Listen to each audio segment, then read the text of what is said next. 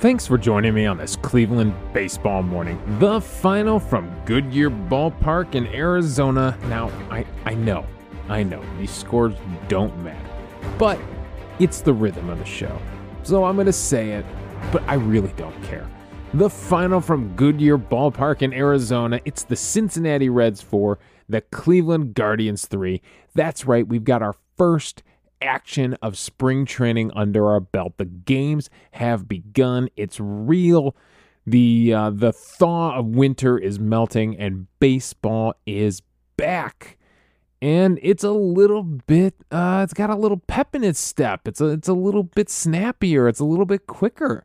Did you notice that? Did you notice the breezy game time of 2 hours and 23 minutes? And it's all thanks to the new pitch clocks. So let's get into it. We'll talk a little bit about that first game. And we'll talk about some of the news going on this week. We got an email in the inbox with a couple of questions from our friend Chris. And we'll get to that too. So some fun things to talk about here to kick us off in our first spring training episode. So first things first, action on the field. Let's talk a little bit about this game. Now, you know, the final score of the game never matters in spring training, but some of the details do matter. And, you know, the big storyline coming out of this game is that the Guardians attack in the first inning and do things the way that they're going to do them. I mean, they come out in that first inning, Kwan with a single, on an area single goes first to third, and then scores on a wild pitch. So small ball wins the day. He would have scored anyways because Naylor singled off a left-handed pitcher to start spring training. Are you kidding me? Did Josh learn a new trick over the winter to handle those lefties? So that was nice to see. So yeah, 3 hits, 3 singles to kick off the season for the Guardians. So yeah, their brand of baseball is definitely back this season. Now, they do add some more runs via the home run, which was a little unexpected.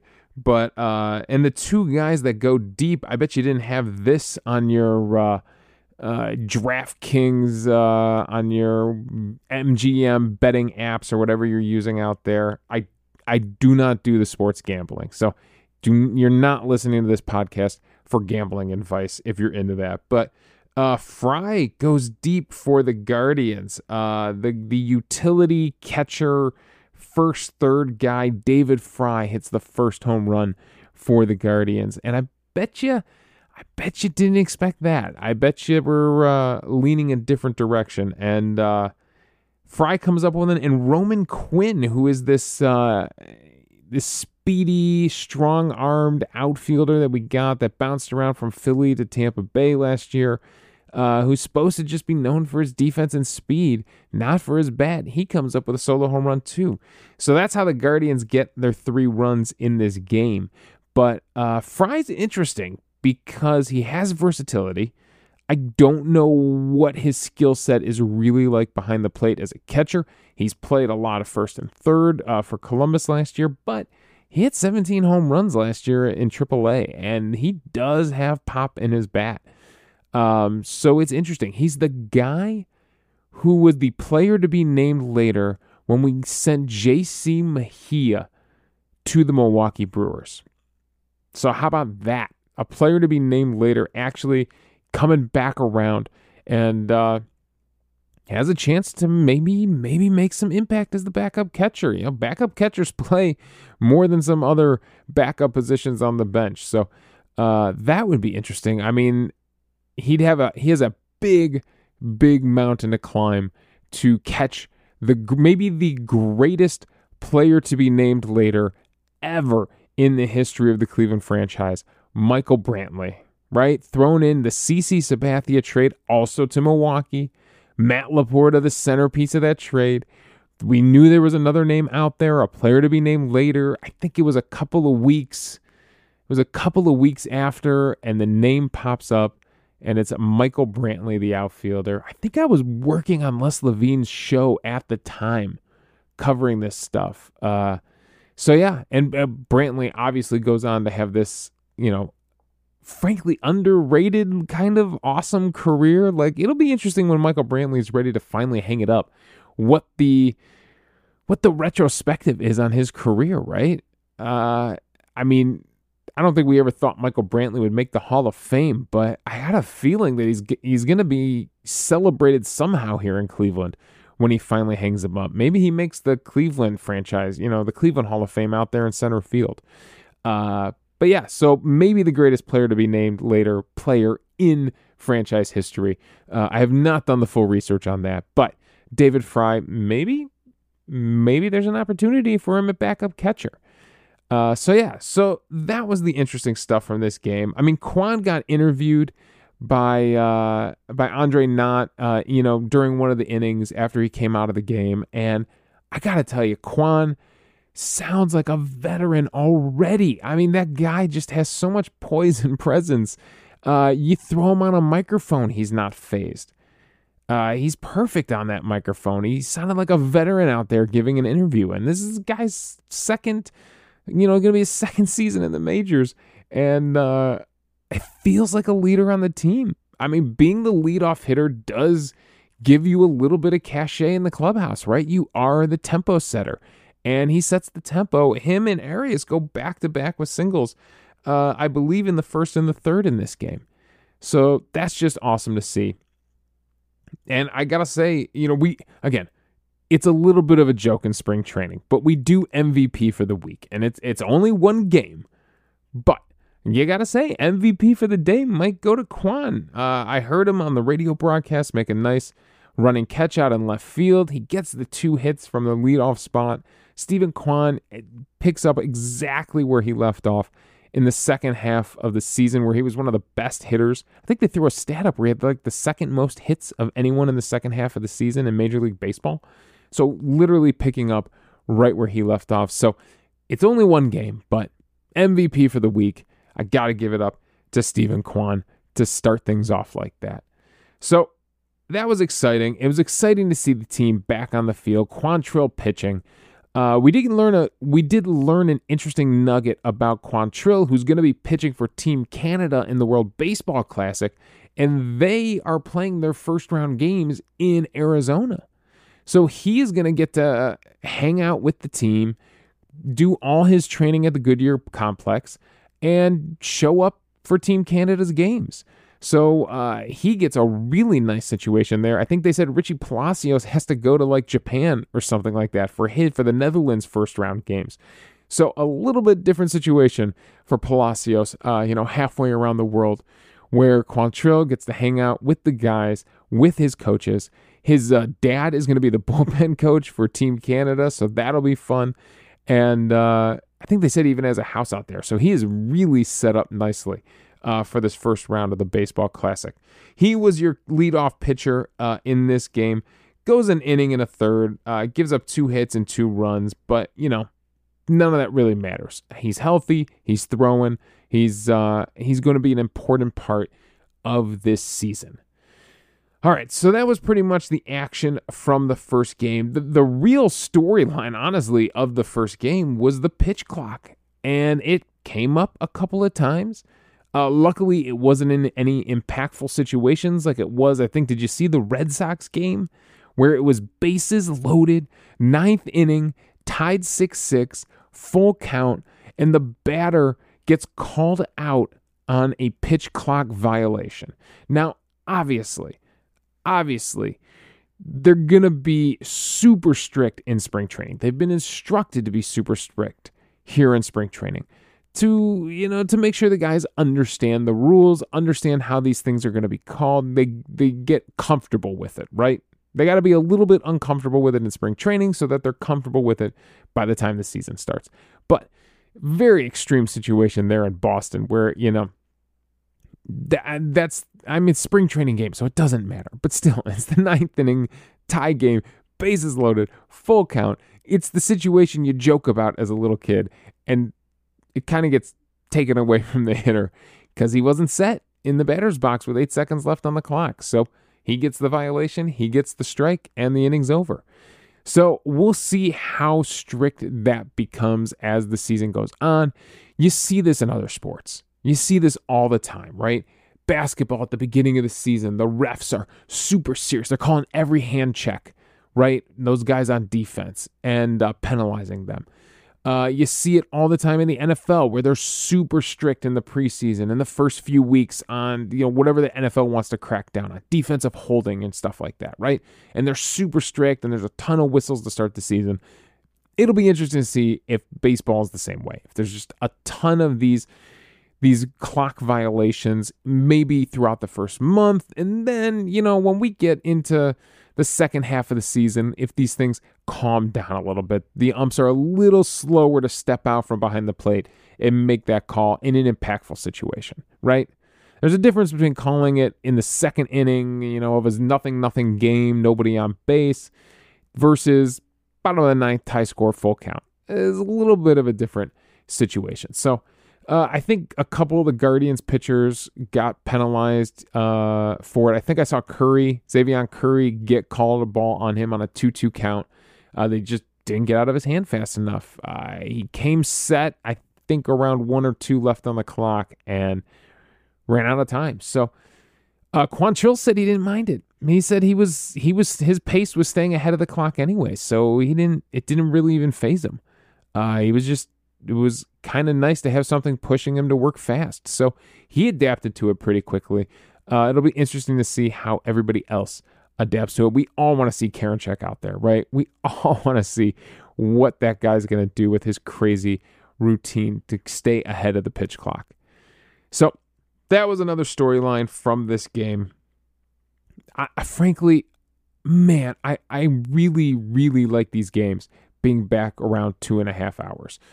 They talked about it on the TV broadcast a little bit, where from like the 50s to the 80s, these games did average around 2.5 hours. And then they started to balloon where now in the last few years, we've been over 3 hours per game. And it drags. It does. And then even, a game starts at 7, you're trying to stay with it, but you got to put the kids to bed. You got to put yourself to bed, frankly. And the game starts creeping over 10 o'clock, it's hard to stay up for the end of it. Or it's hard to stay engaged the whole time. We're in Cavs season right now, right? In Cleveland. Cavaliers basketball season. Those 7 o'clock games, they're 9:20, 9:30. Those games are wrapping up, and it's nice. It's breezy. The NBA is breezy. And I know the playoffs, it changes a little bit, but those regular season games, they got a tempo. They move. Before you know it, that first quarter's already over, and you're like, I'm still chopping vegetables to cook dinner. Man, this thing's cooking. So, it's going to be interesting to see baseball get up to that tempo, and I think you're going to enjoy it. I think when Clase's in the ninth inning for that save, and it's like 9:20, 9:30, I think you're going to like it, as opposed to like 10:15. So it sucks to have a clock in baseball because the game itself shouldn't need it. It's not designed to have a clock. But these guys got ridiculous. The batting gloves and stepping out of the box. And yeah, we all joke about how Mike Hargrove was the human rain delay, but it was getting ridiculous. So it's nice to see them kind of come up with a solution to rein it in a little bit and pick up that tempo. I'm someone who's out there, man. When I'm out there in old man softball, if you've never listened to the show, I bring up old man softball a lot because that's what I play. Sunday mornings, old man softball. I need a tempo. I need those games to be moving. I can't be standing around the outfield too long. It drives me insane. Get in and go. Get in and go. Let's get the games going. All right. Other news coming out of spring training right now that I want to hit before we get to Chris's email. First off, Francona, every spring training, there's the guy who's in the best shape of his life, right? There's a guy who gives the interview ahead of spring training. I'm feeling great. I'm in the best shape of my life. That guy, I think this year, is Terry Francona. Now, maybe not the best shape of his life, but the best he's felt in a few years, sure. So he gave that speech, which I thought was funny because it always comes from somebody. I never expected it to come from the manager. But after all the surgeries and all the things, he's finally feeling good. He kind of ruins it a little bit with his pregame speech, where if you didn't hear the stories from Zach Meisel or one of the other beat reporters, He gets himself all worked up. He ends up falling and chipping a tooth. It's like his worst preseason speech of all time. He's just got himself like too nervous about it. It's strange that Francona is such a great leader of this baseball team. And yet he like gives this one speech a year. It's like his thing. I give one speech a year and then I let him go. I don't know. It'd be really interesting to be a fly on the wall in that clubhouse to see how much interaction Francona has with the players. Like, frankly, we don't know these things. We don't learn these things. It would be interesting for, an outlet like The Athletic or Cleveland.com, the old plain dealer newspaper in town to give us a little bit more information. Maybe do, a long-term article on like what the role of the manager is, the interactions between the manager and his players on a Major League Baseball team, right? How much does the interaction does he have, or do those bench coaches and, Sandy Alomar and the bullpen coaches and hitting coaches, are they just doing, all that player-to-player interaction and Francona's just managing his managers, right? Right? I don't know. It'd be interesting to hear, but it's always funny that he does this one big speech a year, and from all reports, it didn't go the way he imagined, but Francona gets the award for the guy coming into camp in the best shape of his life. So the other side of this coin is that there's some guys dealing with injuries. Now, some of them are a little bit small. Miles Straw, I think it was like a hamstring thing. He's a little tender to start the season, so he's not going to be there right away. Cody Morris is dealing with something that's a little bit concerning because I had some pretty high hopes for Cody Morris coming into this season. I really think he's going to be an impactful pitcher, whether it's starting or in the bullpen. I think that dude's got a future somewhere on this pitching staff. And so to get off to a slow start because of an injury, that sucks for him. The big one out there, the big name you probably heard on Guardians Twitter being talked about was Esposito. And look, Daniel Esposito, he's our top prospect according to some outlets. Obviously someone who we're all kind of counting on to come up and be ace level. Be an ace level pitcher. And he's dealing with another injury, another setback. The guy's had a couple of injuries piling up on him now. And yeah, you do start to get some vibes of some other pitchers. Danny Salazar comes to people's mind of someone who has all the talent in the world, but would injuries hold him back like they did Salazar and interrupt his career? It's difficult, but Guardians fans, you gotta calm down a little bit on some of these things because, this is the way a Major League Baseball franchise is built. The reason you have a ridiculous minor league system with so many minor league teams and so many minor league players and such a churn of players is because nothing is guaranteed with these young guys. Nothing is guaranteed with these prospects. It's not like the quarterback you drafted with the number 1 pick in the NFL draft, and you need this guy to work out. Your entire franchise will be set back 5-10 years if this guy doesn't work out. Baseball isn't built like that. The NBA, right? You're drafting in the top 5 of the NBA draft, you need that guy to be a cornerstone for your franchise. You need him to be someone that your whole franchise can pivot and grow with. Not the same situation in baseball.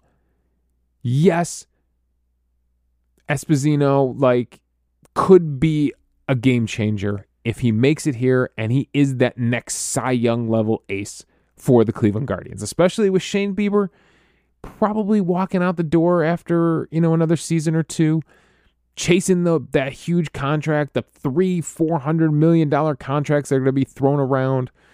Some of the conversations about the money out there in baseball. Manny Machado, right, in San Diego, not really wanting to renegotiate his contract. He wants to see what kind of money's out there. He might opt out. I think Tony Clark from the MLB Players Association said, we will never agree to a salary cap in this game. So yeah, there's silly money out there. So will Shane Bieber maybe just, finish up his years here in Cleveland and go chase that money? Maybe. So would it be nice to have Esposito ready to take over as that next Cy Young level ace, with maybe McKenzie as his number 2? Yeah, sure, that'd be great. But that's not the way a Major League Baseball team is built. It's built to give you options and 100 different chances at it. So if it's not Esposito, then maybe it's Gavin Williams. Maybe it's Tanner Bibby. Maybe it's a guy you've never heard of before who is pitching in the Dominican right now. Like, honestly, that's the way a Major League Baseball is built. So it sucks. It sucks that Esposito is held back again to start the season because of another injury. Does it mean his career's over? No. Does it mean his opportunity to become the Cy Young ace of this team is done? No. It just means we're going to have to wait a little bit longer for him to climb that ladder and get to where he needs to get to where he can get to. But there's I saw people on Guardians Twitter kind of losing it a little bit. There's no need for that. It's not the way a Major League Baseball team is built. So take your focus that you had on Esposito, focus it on someone else, a Doug Nikhazy. There's so many starting pitchers in this organization. Maybe it is Cody Morris. Maybe it is. Maybe he gets a chance to start at some point this season and he pitches so well we can't take him out of the rotation. So I know it sucks to have your number one prospect in your organization go down with an injury. I know some of you love watching the prospects, and I do. I enjoy watching them grow. But yeah, you got to be ready to move. You got to be ready for the next guy up in a Major League Baseball franchise. So I wanted to cover that. I know some of you are like me. Some of you are totally chill about this. You say, hey, whatever. Give me 26 guys now we're up to on the field wearing Guardians jerseys. I'm gonna enjoy the game, and that's kind of the way I am. But I know there's others of you out there that take this stuff and these prospects really serious. So I just wanted to say that as a word of warning as we enter spring training here. Yeah, there's so many pitchers. There's so many pitchers. Someone will step up and someone will blow us away. And the Guardians pitching factory is not done churning out amazingly talented pitchers. So Esposito is dealing with that injury. The other one that's interesting is Myles Straw. And if you paid attention to the way they talked, they were talking on the radio. I was bouncing back and forth between the radio and the TV broadcast today. And Kwan's interview, he even talked about Straw and how they have this chemistry out there now where they lock eyes. They don't even have to call it. They lock eyes and they know what's going to happen. Which, a little bit, we complained during the season that sometimes I just wish these guys would just call it. But hey, they got that chemistry out there. The way they're talking like Straw is the center fielder. I thought, maybe Brennan would push him a little bit for playing time. Even Roman Quinn, who had the home run today, surprising home run, could push Straw a little bit for playing time in center field. But the way they make it sound that, look, we've got a Gold Glove center fielder. He's going to play center field. He's going to bat ninth.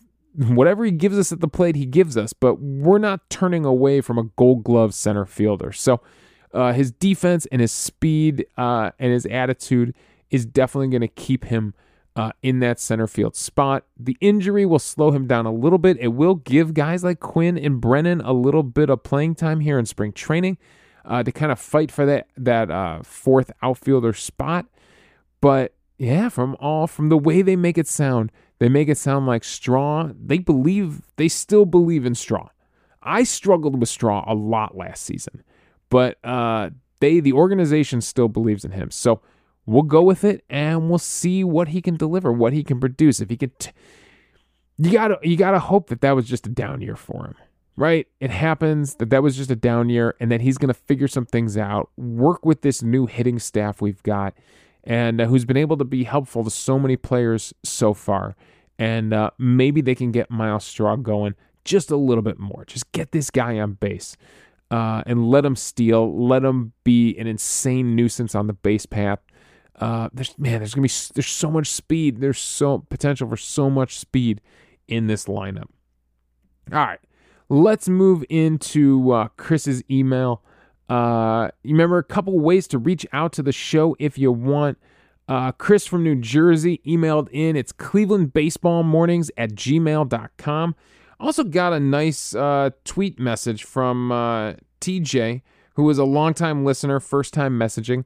He hit me up on Twitter @Davey Barris and sent me a nice message about Zunino and called him the booby prize of the offseason catcher market, but still an improvement. So I thought that was a funny line from TJ. So Chris said, "Hey Davey, great to hear you back on the podcast at Cleveland Baseball Mornings. Like you, I'm just excited that we're almost there to spring training exhibition games. It was a long few months without baseball. I'll definitely applaud the front office for getting the job done in the offseason to fill two biggest areas of need, bringing in first base DH Josh Bell and catcher Mike Zunino. A couple of questions to send your way.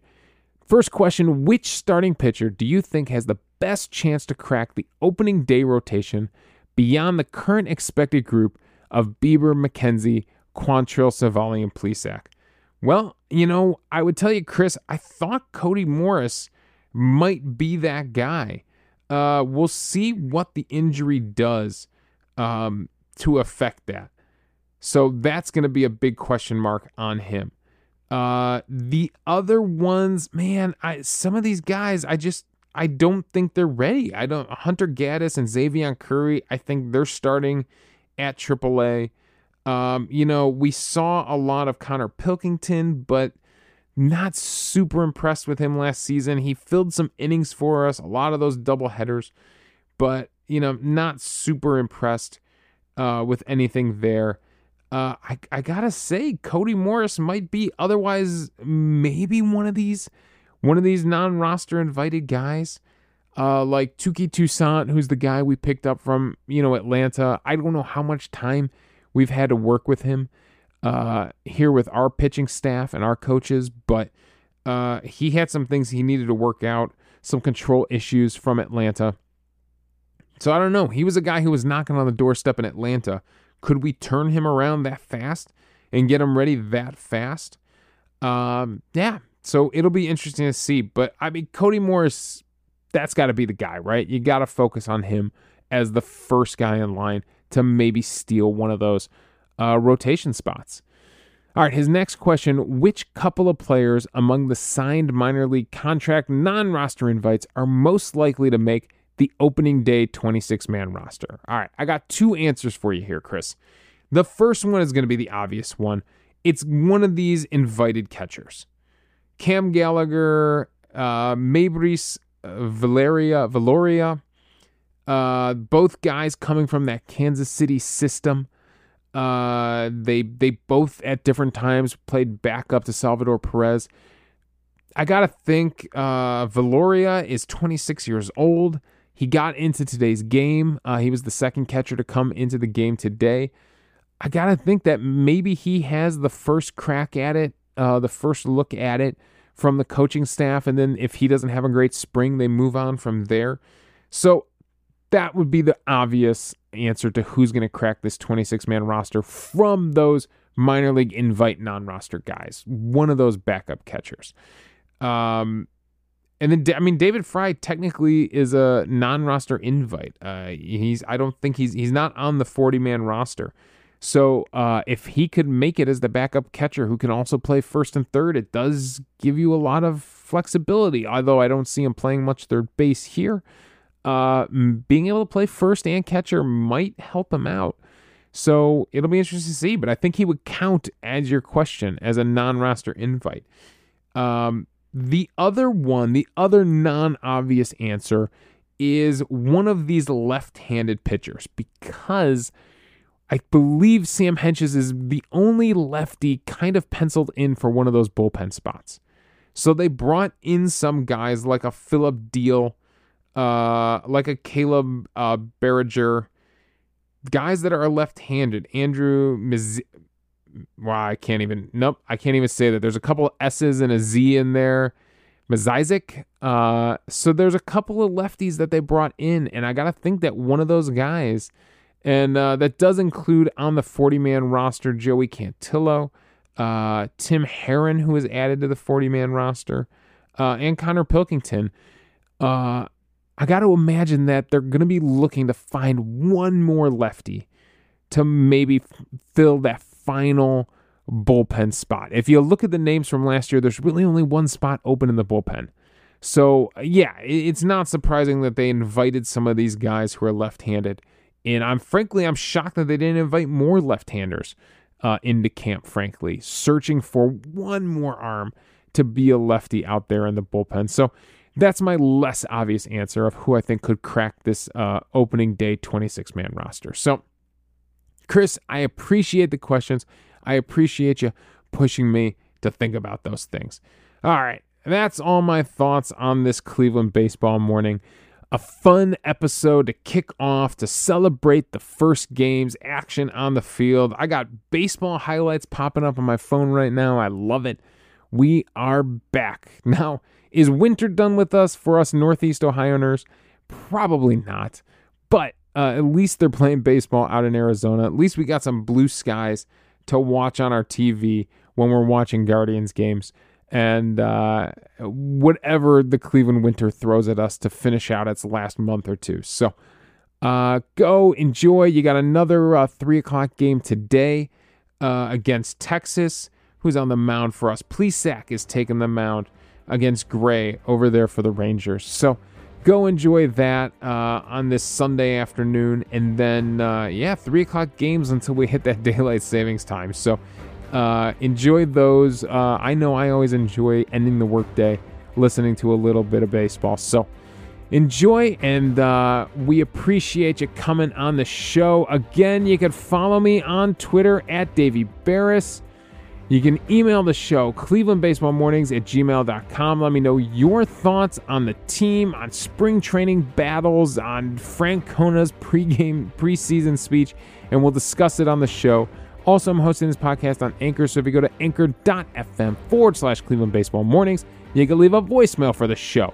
Let your voice be heard. We'll play it back on the air, respond to your thoughts, and we'll have a fun conversation amongst the fans about baseball. So thanks again for joining me on this Cleveland Baseball Morning.